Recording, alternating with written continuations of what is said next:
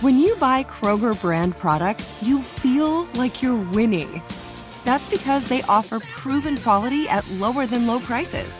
In fact, we guarantee that you and your family will love how Kroger brand products taste, or you get your money back. So next time you're shopping for the family, look for delicious Kroger brand products, because they'll make you all feel like you're winning. Shop now, in-store, or online. Kroger, fresh for everyone. What does every grocery store aisle now have in common? Products that come in paper packaging. And we don't just mean the obvious ones like cereal boxes and juice cartons. From beauty products to boxed water, there are more opportunities to go papertarian than ever before. So why should you? Because paper comes from a renewable resource and can be recycled up to 7 times. Simply put, it's the smart choice for the environment. And it turns out, the easiest choice for you. Learn more at howlifeunfolds.com/papertarian. Hey, it's Will Friedle. And Sabrina Bryan. And we're the hosts of the new podcast, Magical Rewind. You may know us from some of your favorite childhood TV movies like My Date with the President's Daughter. And the Cheetah Girls movies. Together, we're sitting down to watch all the movies you grew up with and chat with some of your favorite stars and crew that made these iconic movies happen. So kick back, grab your popcorn, and join us. Listen to Magical Rewind on the iHeartRadio app, Apple Podcasts, or wherever you get your podcasts. Brought to you by State Farm. Like a good neighbor, State Farm is there. Go behind the wheel, under the hood, and beyond with Car Stuff from HowStuffWorks.com.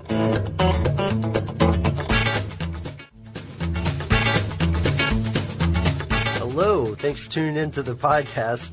This is Ben Mullen. And I'm Scott Benjamin. Scott, I'm laughing because I totally botched this first intro. I don't know what I was going for, some sort of Good Morning Vietnam thing? It was kind of a rough start. I almost wish people would have a chance to hear it. You know what? I'm sure I will embarrass myself enough on Maybe this. on the blooper reel. You know what? Maybe we can consider the blooper reel a design innovation for our podcast. Maybe Possibly. We should have a blooper reel as part of our aesthetic style. Plus, yeah, that's like a week off for us. That is totally a week off for us. Yeah, that's right. It would be hell for the editors, but it's a week off for us. You know, it would be it might not be safe for work, to be completely candid. Let's consider it. Let's consider it. Yeah. And while we're considering that, let's consider the topic of our podcast today. And there's a lot to consider here because this guy is somebody that we've talked about in the past, but we did more of a kind of biographical piece on him. Yeah, sort of a biopic, how he came to be, his origin story. Exactly. Harley Earl and his design innovations. And in fact, we're going to talk about 11 design innovations that we've got highlighted in an article on our site. Of course, 11 design innovations of Harley Earl is the name of the article, if you want to follow along at home. But honestly, Ben, looking at this list, I mean, we'll just briefly talk about Harley himself, but one thing that struck me about this list when we first looked at it is that a lot of these items are still kind of hanging around in one way or another.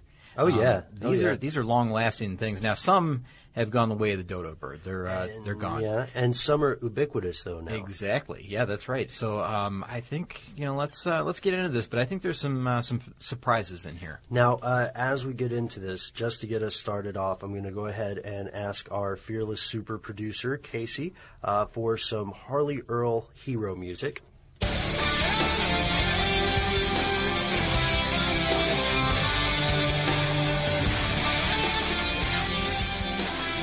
And there we go. All right, so just a real quick recap. We have the podcast on Harley Earl's origin story if you want to hear it. But this fellow comes to us from Los Angeles, California, 1893, Scott.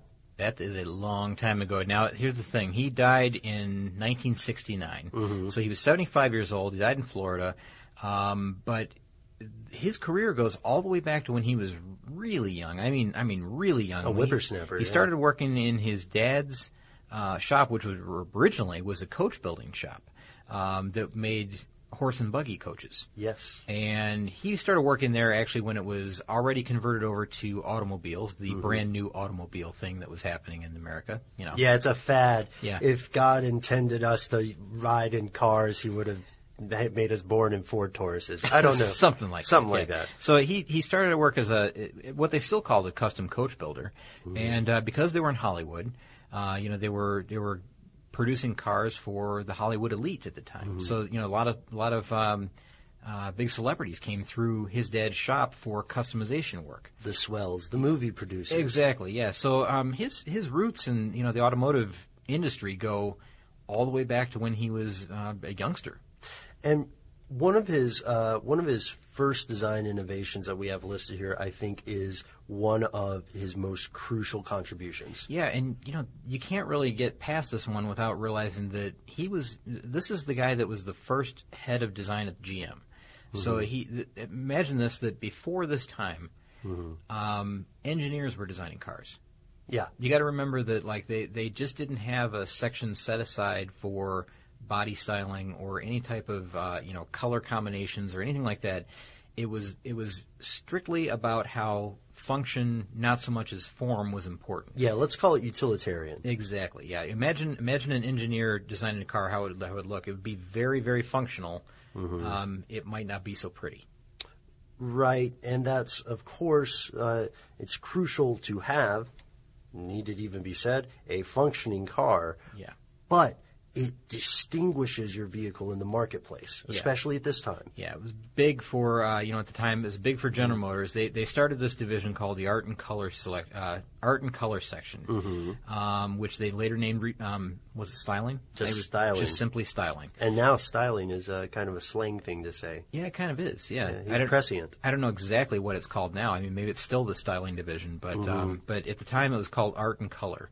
And, of course, I don't think he liked that all that much, so he decided that we'll call it styling. But he was the first one to do that. GM was the first one to do this, and he was the first head of design. So, again, right there at the very beginning, right at the head of all this. And they created this position for him. On his first day, Alfred Sloan, the GM chairman of the time, offered him this position, directing the styling of all GM cars. Yeah, can you imagine the feeling that you would have, if you were able to do something like that? Because right then he's got a blank slate. I mean, where do you start? Because everything you do is going to be innovative and new.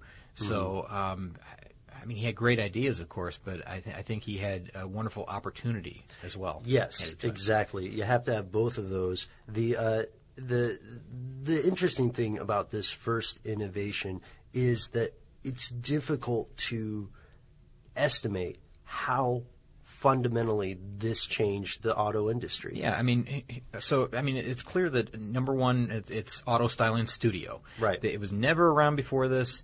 This is Harley's thing. He went to Sloan and said, what I think we need is this. And he sold the idea. It worked. And, now it's a huge part of the automotive industry. How are cars known? They're known by the way they look. They're not really known. You wouldn't... I don't even know how to best describe this. I think it depends sometimes on the model, but like the Honda Element or the Scion, often they're sold with these customization aesthetic packages. True. Yeah. There's a look to every car. You can still, if you're careful about it, if you really watch. A lot of cars are starting to look similar in shape, but I think you can still pick out individual makes and models of cars on the road. I actively do this in traffic. I sit and try to think. I name vehicles and makes and models if I can, and it just kind of keeps myself, it's a way to keep myself fresh, to see if I can recognize that's a Honda, whatever, an Accord or Civic, and that's a Jaguar XJ. That's whatever happens to be. I'm sorry, I got to interrupt. Did you hear that little gasp I made earlier? No. Okay, so I had a gasp of surprise. I tried to keep it minimal. In an earlier listener mail, we had a writer named Matt who said that who wanted us to talk about the very thing you just said, the globalization of car design. Oh, okay. He said, it seems to me that cars around the globe are slowly but surely starting to look the same.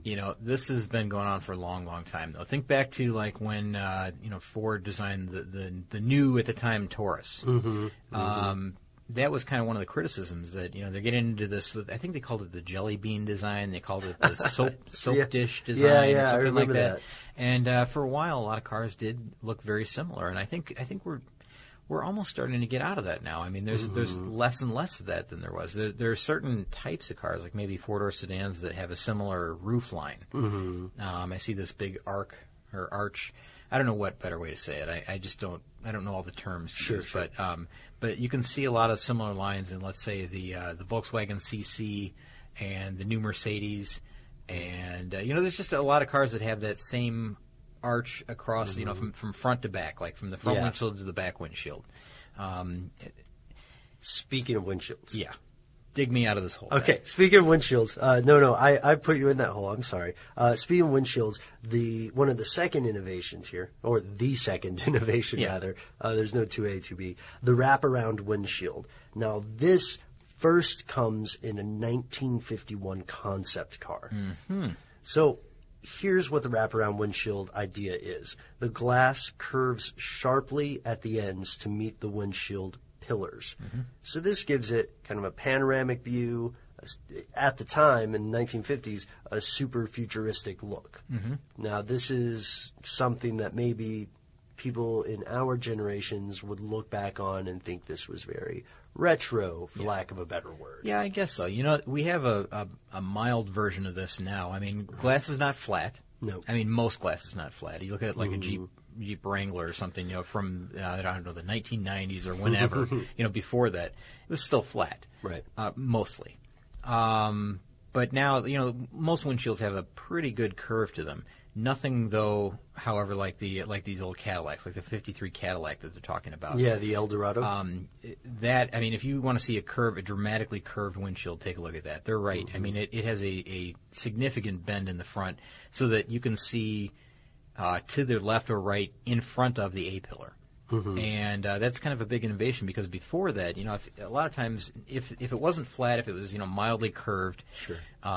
It would be two segments of glass that were joined in the middle with a strut of some kind. And you probably can think of examples of that you've seen, like with a metal bar in between two mm-hmm. flat pieces that come together to form an angle in front. That was not common, but it was there. It happened. Yeah, it happened. A lot of times it was just a flat piece of glass. Model Ts had flat pieces of glass like that. I don't know about Model A's. I'm trying to think, but going way back, that's how they handled it. And before that, there wasn't even a windshield. Yeah. So this curving the glass and giving it, I don't know, it really does help the styling a lot. I mean, take a look at one with a dramatically curved piece of glass like this, and you'll see what he's talking about. Here, two things. Here's a fairly good comparison. I'll phrase it as a question. Scott, is Harley Earl the Steve Jobs of the auto industry? That's not a bad way to say it. Yeah. I'm interested to see what other people think about this. Constant innovation. Yeah. Second thing, model line hierarchy. This is number 3 on the list, mm-hmm. and when you said models, it brought it to my mind. Crazy story, folks. Cars were not always sold with a hierarchy of increasing price and status. Yeah. And the example that they give, of course, is General Motors. And, the idea that you would sell these vehicles in this order. You would say, like, okay, there's a pecking order in mm-hmm. our field here, and especially in our company itself, not just within the making cars, but right. making cars at GM. The days of just black Model A's are gone. Exactly. So the pecking order at the time and levels of prestige went from lowest to highest, mm-hmm. and it was listed as this. Do you want to read them? Yeah, starting at the bottom, you got the Chevrolet. That's your starter car. Mm-hmm. We'll switch off. Pontiacs were next. And then the Oldsmobiles. I have one of those. I'm proud of myself. Moved up to the big Buicks. And then, of course, the Cadillac. Yeah, exactly. So Cadillac was the top end, Chevy was the low end, and in between, you had 3 others that, mm-hmm. They progressively stepped up in prestige and styling and features and options and comfort items. And, mm-hmm. So the thing is, like, you still want to make them attractive. You want to make the Chevrolets attractive. So, right. He designed them to be attractive and designed them to be functional, of course. But when you get up to the level of, like, let's say the Buicks and the Cadillacs, mm-hmm. You start getting all of these really fancy options, and really, you get maybe a lot of chrome, and you get right. The styling that really stands out from everything else on the road, and that's where I think a lot of the time was spent was into the Buicks and the Cadillacs mm-hmm. of the day. Yeah, but no kidding. it's hard to believe, but this wasn't around until Harley Earl was in position. That's crazy, isn't it? I just don't understand. It's tough to think back, like, before that, that maybe the Cadillacs didn't have any more weight at GM than the Chevrolets did or the Pontiacs did. I'm sure that there was a cost difference, probably.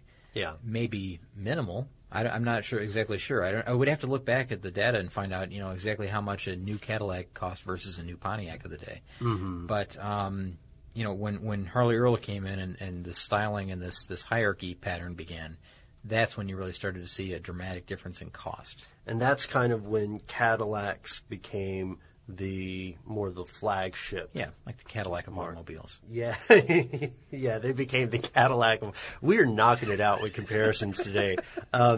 They became sort of a dream car, but not the dream car concept, because coming in at number 4 on our list is the concept car, which Harley Earl referred to as the dream car. Yeah, again, unbelievable. It's hard to believe that this didn't exist until the 30s, because we've been making cars from the late 1800s to this point. But this is an idea that's still very popular today, the concept car. If you use paper, you're a human. But if you choose paper, you're a papertarian. Someone who lives a paper-based lifestyle because it has a positive impact on the planet. And also because it's the easiest choice you'll make all day. Seriously. It's as easy as reaching for boxed instead of bottled water. It's as easy as opting for beauty products that come in paper packaging. It's as easy as grabbing eggs in a cardboard container. And that's all in one trip to the grocery store, which, if we're being honest, you were planning to go to anyway. But paper isn't just an easy choice. Papertarians know that it's the smart choice, too. Because paper comes from trees, a renewable and sustainably managed resource. And paper products are designed to be recycled. In fact, when you choose products that come in paper-based packaging, those fibers can go on to be recycled up to 7 times. So why wouldn't you go papertarian? I'll wait.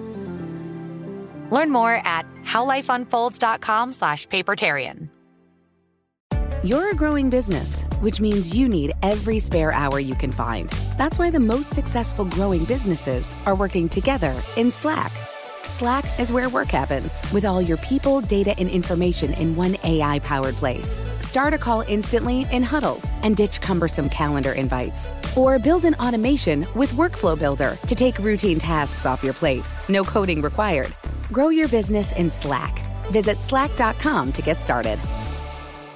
Get emotional with me, Radhi Devlukia, in my new podcast, A Really Good Cry. We're going to talk about and go through all the things that are sometimes difficult to process alone. We're going to go over how to regulate your emotions, diving deep into holistic personal development, and just building your mindset to have a happier, healthier life. We're going to be talking with some of my best friends. I didn't know we were going to go there on this.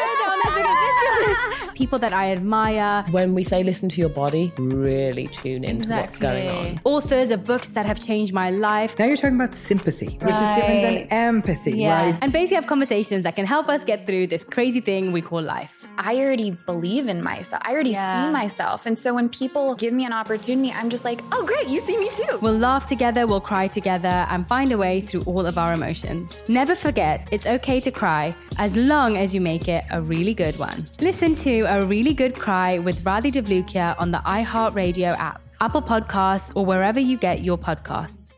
Yeah. Now, maybe I'm nitpicking a little bit when I say that there were other one-off, non-production vehicles. I mean, that's essentially a concept car. There were plenty because there were custom coach builders beforehand. That's the thing. There were a lot of custom vehicles. There were a lot of one-off cars, and they would show cars. But this dream car idea that he had, this is like, we're taking it to the show. We're going to put every option that we can think about on it. We're going to style it the way we want to. It's going to be dramatic. It's going to be incredible. Yeah, and we're going to see how people react to it. And that's what makes it a brilliant move. That's what makes it so smart, because why risk so much money? We've talked before about how expensive and risky it is to engage a market with a new vehicle. Yeah. It's so much smarter to just build one, make it fantastic. Yeah. Superior. So this Buick Y-Job, this 1938 Buick Y-Job, was the first what they called dream car. And like you said, it's a lot cheaper. I mean, it still costs a lot of money to build a concept car, I'll tell you that. But it's a lot cheaper than launching a full line of automobiles that you then have to sell throughout the entire year before you can make another change. Or not sell.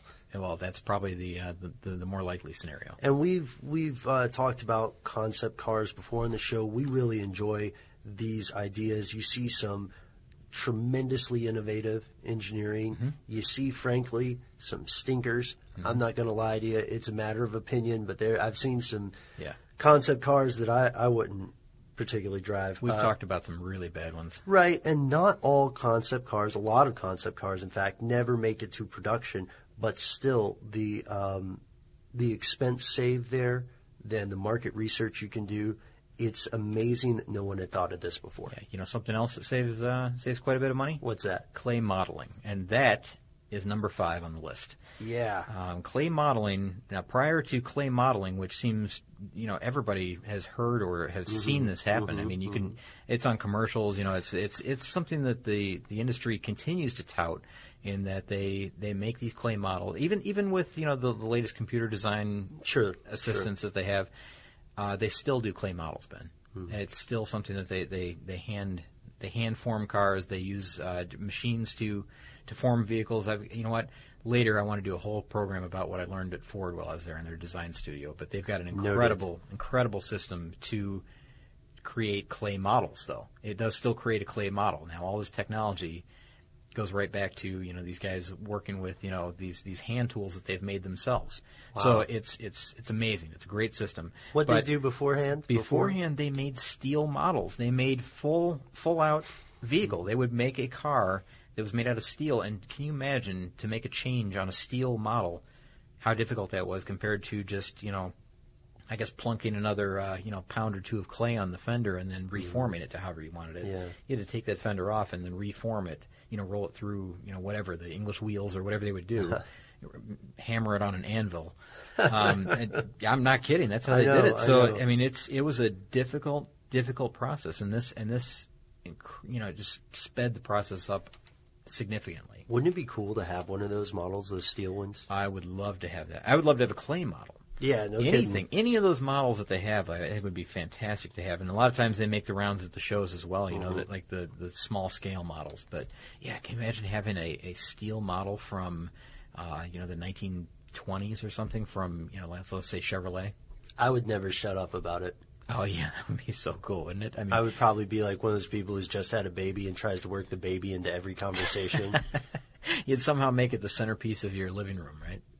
Yeah, I might carry it around with me on a backpack, depending on how heavy it is. Wow. And then always look surprised that someone mentions it. Oh, this this thing. Let's talk about it. Yeah, well, it is priceless. Let's talk about something that is a purely aesthetic, a flourish, if you will. Yeah.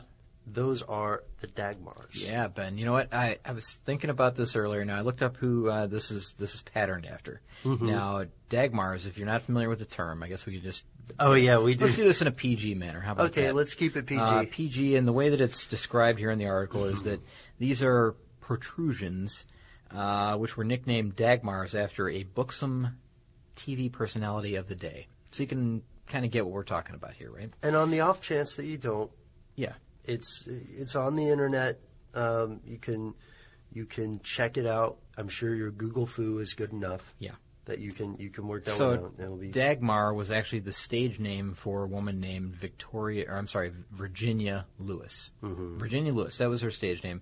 And again, buxom TV personality of the day. So you get the idea of what we're talking about here. If you don't, take a look at the 1950s Cadillacs and look at the chrome protrusions that stick out from the bumper, and you'll get the idea pretty quick. And these things do also serve a function. They are bumper guards. Oh. So they actually... Oh, the bumpers. Oh, man. Okay, so yes, the bumpers. And they do serve a purpose. You didn't really protect the vehicle. You didn't really think we were going to get through this without having some kind of discussion. I wondered about this one. Okay, let's move on. We're both turning bright red here. Chevy Corvette. Oh, yes. You know what? This is a big one. I can't tell you how happy I am that Earl came up with this, or that this was his the progression of design. It came from he let's see. How do you want to go about this? Because we can go back to the LeSabre show car if you want. Okay. The LeSabre show car is that car that was just this outrageous design. It was a fantastic looking car, in my opinion. And it was his baby. He drove it everywhere. He drove it to work every day, put something like, 50,000 miles in the car, 45,000 miles. We're talking about the early 50s. Right. He drove the LeSabre to a sport car race in New York. Yeah, he shows up in this concept car that is his daily driver. How cool is that to begin with? And not only that, Ben, this is Harley Earl. I mean, everybody knows who this guy is at this point because, we've gone from the point where he was hired by Sloan, way back when, there wasn't even an auto style in the studio. Right. And now here's Harley Earl showing up at your race on the weekend in this LeSabre show car, which had made the rounds to all the shows. Yeah, had been popular, been on magazine covers, had been probably in the newspapers, I would think. And then he just cruises by like a regular Joe Schmo. Awesome. This must have been awesome. This is super cool. He shows up, realizes that a lot of these guys are racing cars at this this weekend race that are imports. Yes, and people like these small, fast, sporty cars. And guess what? GM didn't have one at the time. Yeah. They didn't really have a car that fit that bill at the time. So he said, let's get to work on this. We need to do something that's going to be comparable, something that's going to sell to these types of guys. These guys that are very passionate about their cars and not only something they can drive on the track, but something they can drive on the street every day. And he made this decision in 1951. And when did the Corvette debut? 1953, which is... Boom. Darn quick. This guy does not play around. That was quick. Now, I mean, I know that the turnaround time recently has been a little faster. It's a shorter ramp-up time. Yeah. Back then, 2 years for something like this to develop a sports car from nothing, a ground-up sports car, amazing.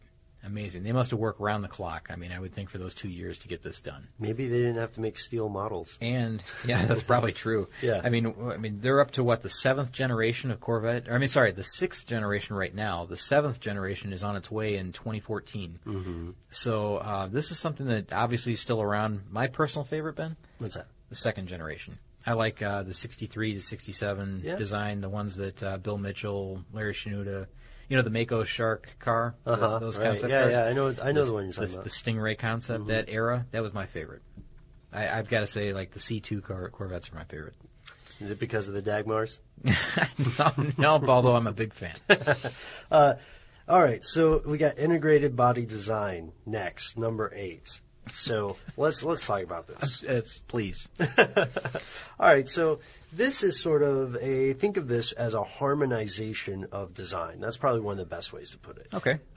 Because beforehand, cars were sort of Frankensteined together from the parts that were around. Back to the engineering. Back to the engineering. And again, as a fan of engineers, if it works, it works, and that's a primary focus. And what Harley Earl is basically doing here is he says, let's make all of the pieces of the vehicle sort of more than the sum of their parts, so that they are all, to be honest...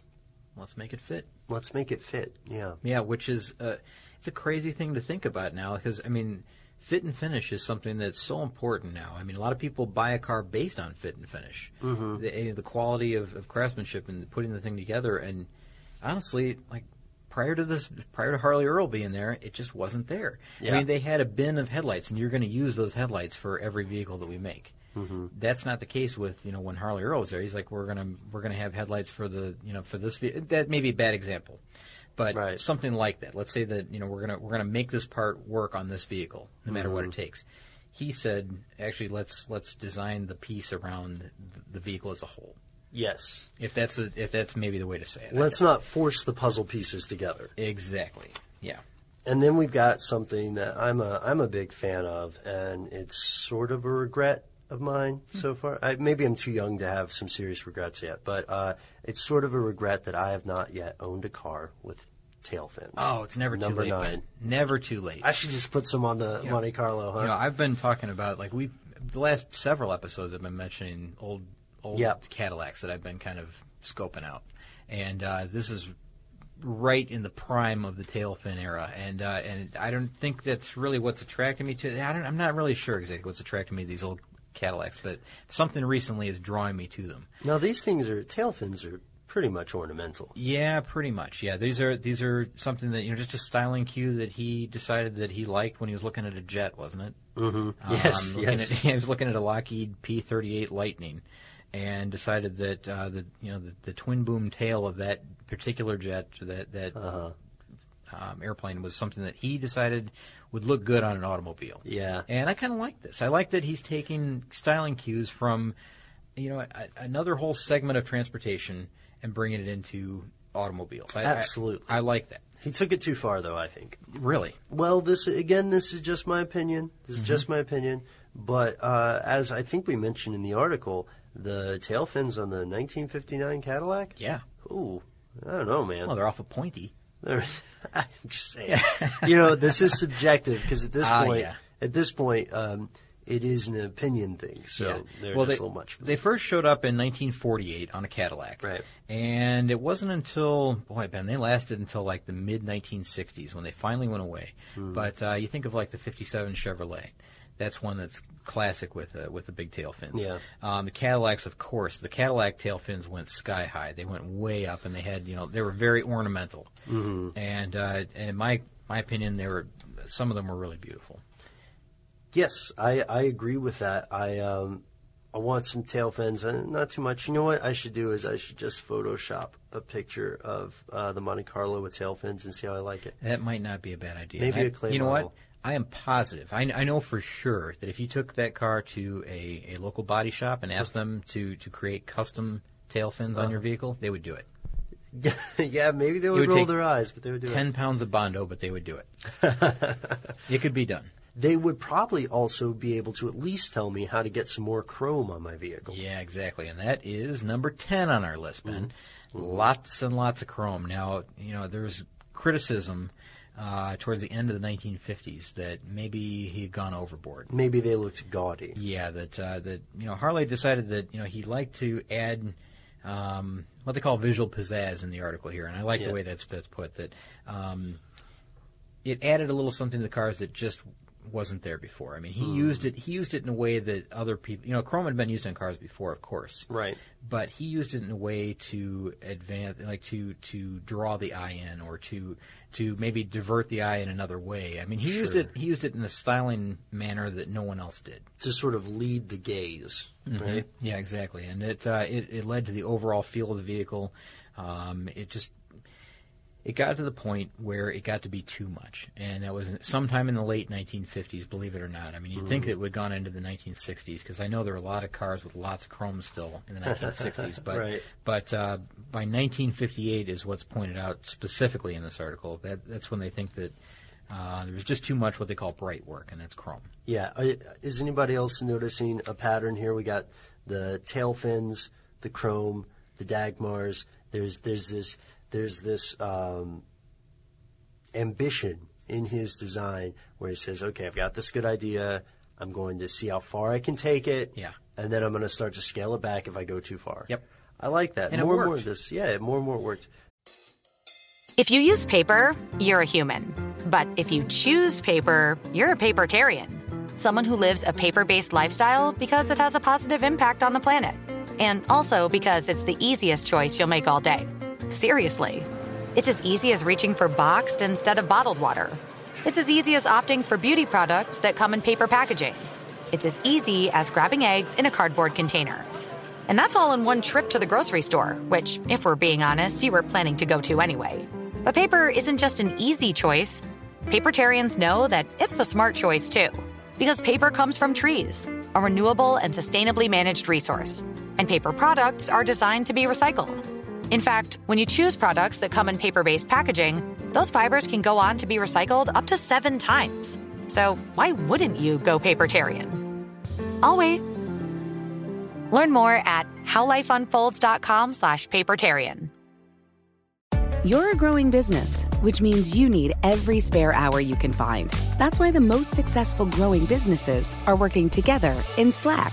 Slack is where work happens, with all your people, data, and information in one AI-powered place. Start a call instantly in huddles and ditch cumbersome calendar invites. Or build an automation with Workflow Builder to take routine tasks off your plate. No coding required. Grow your business in Slack. Visit slack.com to get started. Get emotional with me, Radhi Devlukia, in my new podcast, A Really Good Cry. We're going to talk about and go through all the things that are sometimes difficult to process alone. We're going to go over how to regulate your emotions, diving deep into holistic personal development, and just building your mindset to have a happier, healthier life. We're going to be talking with some of my best friends. I didn't know we were going to go there on this. People that I admire. When we say listen to your body, really tune into what's going on. Authors of books that have changed my life. Now you're talking about sympathy, which is different than empathy, right? And basically have conversations that can help us get through this crazy thing we call life. I already believe in myself. I already see myself. And so when people give me an opportunity, I'm just like, oh, great, you see me too. We'll laugh together, we'll cry together, and find a way through all of our emotions. Never forget, it's okay to cry as long as you make it a really good one. Listen to A Really Good Cry with Radhi Devlukia on the iHeartRadio app, Apple Podcasts, or wherever you get your podcasts. We're on to my very favorite one. Really? The very last one. This is my favorite. This is your favorite one? Absolutely. Really? All right. Well, this is something that I think a lot of people will be shocked. Now, this is the final one on our list here, number 11. Yeah. In 1956, there was a show car called the Buick Centurion. And the Buick Centurion didn't have rear view mirrors, Ben. No, it did not. Had? I get to say it? Awesome. It had rear-mounted television cameras. Yeah. In 1956. That's crazy. Rear-mounted cameras in 1956 that would display onto a screen in the dash in the center console. Yes. Now, that's incredible to me because we're talking a good 45 years before we really started to see it come back again. Mm-hmm. It just made an appearance in this I guess it would be called a dream car. Yeah, in the 1950s, clearly. Yeah, probably. it's a concept car. So, this came back in the early 2000s, I would say. Mm-hmm. We started to see some of the SUVs and the vehicles that you absolutely couldn't see behind because they became so big. Remember, there was a problem. You couldn't see kids or things or pets or anything behind you. You couldn't see another car behind you. The neighborhood bicycle. Yeah. Exactly. Yeah. So. This is not a new idea. I think a lot of people are shocked that it's not a new idea, but it does come from the mid 1950s. And again, who was at the head of design? Harley Earl. So if you want to be one of those, I guess the word would be an automotive hipster with your friends, and they're bragging about their rear-mounted television camera, their rear-view mirror camera, then you can say, I really liked it better on the Buick Centurion in 1956. And then take a sip of your coffee. Well, it'll be a latte, right? Of course. I'm kidding. Don't do that, you guys. Don't be. That's insufferable, right? That's not cool. It's over the top. But it is a really cool fact to tell someone. Just don't be condescending about it. Yeah. Because I kind of lost it just for a second when I had read this part, because I had no idea that this technology dated back so far. Because often when we talk about innovations that make it to modern day models, right? They tend to come from a couple of places. They come from racing, quite often.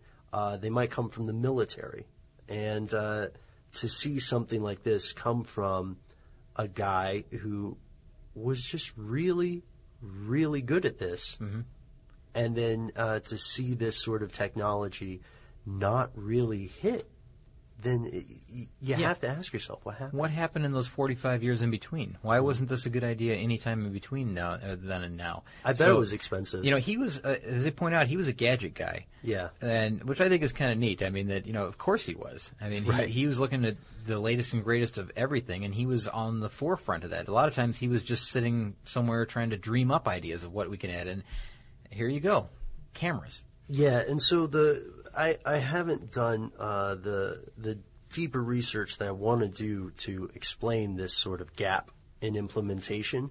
But if I'm just speculating, don't quote me on this, if I'm just speculating, I would imagine it has to have something to do with the cost of cameras at that time. Oh, absolutely. So I would think it'd have to. Versus a pane of mirror, Yeah. So, so these are 11 of the design innovations. Only 11. Yeah. Out of many. I don't know why I'm shaking my finger in the air. There were many, many, many more. And I'm sure that some of them are still around as well. These just happen to be the 11 that are on our list. But dig deeper into the life of Harley Earl and find out what he was all about. We've got that podcast from a long time ago. If you go back to our list of historical podcasts, I suppose, right, and do a search for Harley Earl, it'll come up, and that's an entire episode dedicated to just the man himself. Wherein we mention a lot of the design innovations that are not on this list. Yeah, and a few that are on the list. So you may hear a couple of repeats, but you know what? It's told in a different way. So there you go.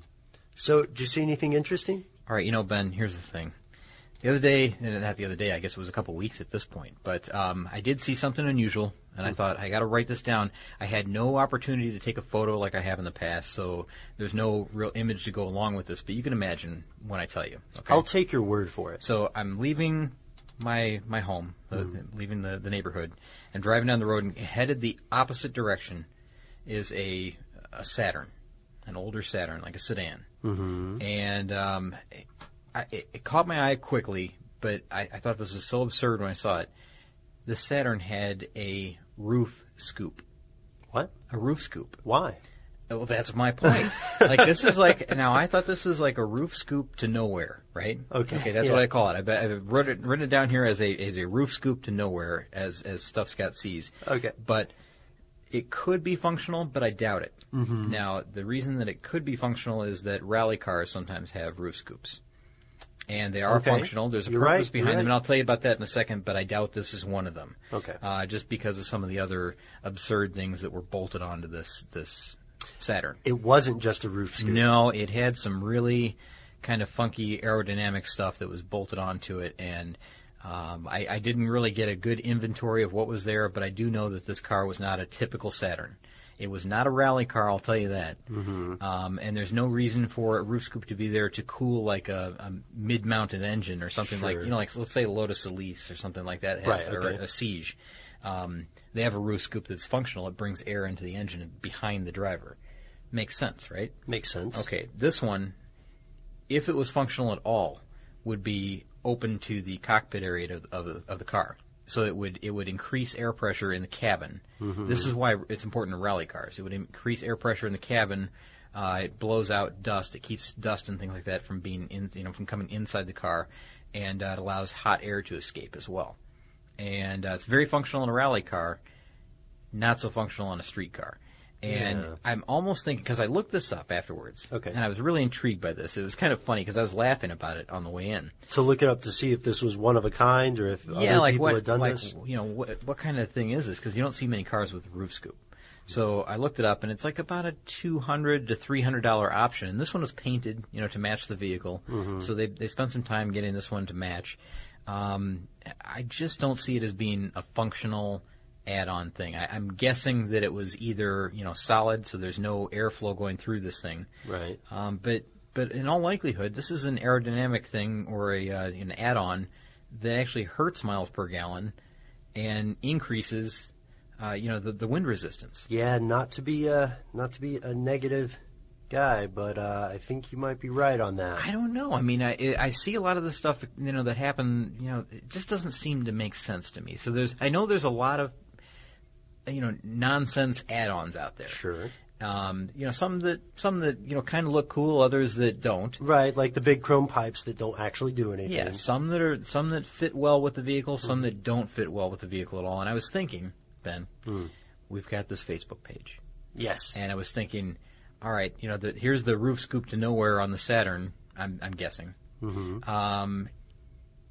What else have people seen out there that are ridiculous add-ons that they could maybe send in a photo to our Facebook page? Great idea. Or something that they've seen that was so poorly done that it's laughable, or something that's really well done that you think like that's not bad. This actually does work. It's functional. That would be kind of cool too. Yeah, I want to see some of those ridiculous spoilers.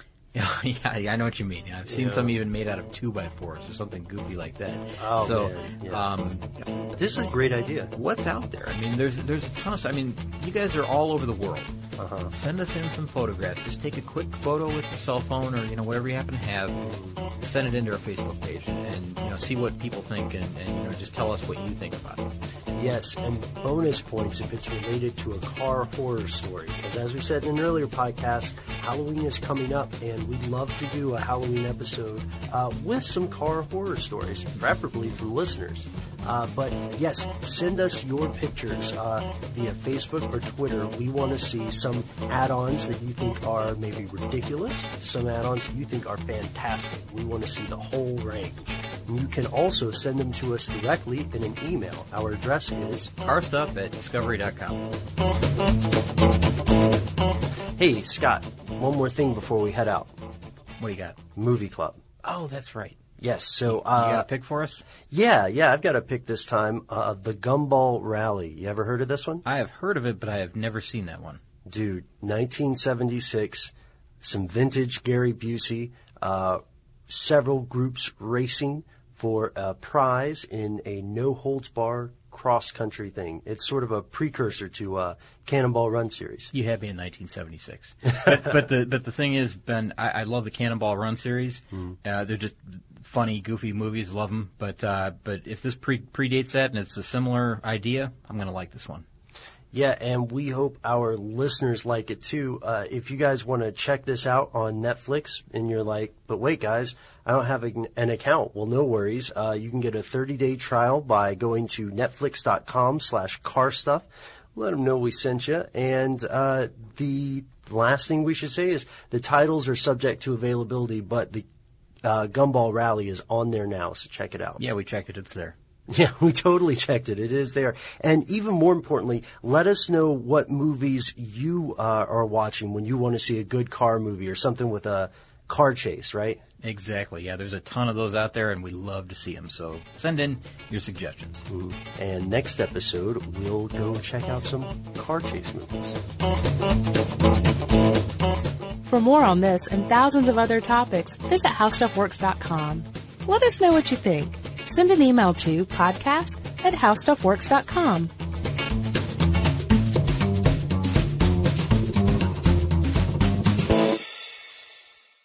With the new Dexcom G7, you can achieve better diabetes results without painful finger sticks. It sends your glucose numbers to your compatible phone or watch, so you can always see where you are and where you're heading. See how food and exercise affects your glucose, making it easier to spend more time in range and lower your A1C. Take control of your diabetes with the #1 recommended CGM brand. It's easy to get started today at Dexcom.com. That's Dexcom.com. Dexcom data on file 2023. If your glucose alerts and readings from the G7 do not match symptoms or expectations, use a blood glucose meter to make diabetes treatment decisions. For a list of compatible devices, visit Dexcom.com/compatibility. You've probably heard a lot about electrified vehicles lately. Well, Toyota has electrified options for every lifestyle. We've got hybrids, no plug needed. Let's go. But we also have plug-in hybrids, if that's your thing. You can even go 100% electric in the Toyota bZ4X. With so many options for reducing carbon emissions, Toyota is electrified, diversified. Learn more about our Beyond Zero vision for the future at toyota.com/beyondzero. For the ones who work hard to ensure their crew can always go the extra mile, and the ones who get in early so everyone can go home on time, there's Grainger, offering professional-grade supplies backed by product experts so you can quickly and easily find what you need. Plus, you can count on access to a committed team ready to go the extra mile for you. Call, click Grainger.com, or just stop by. Grainger, for the ones who get it done.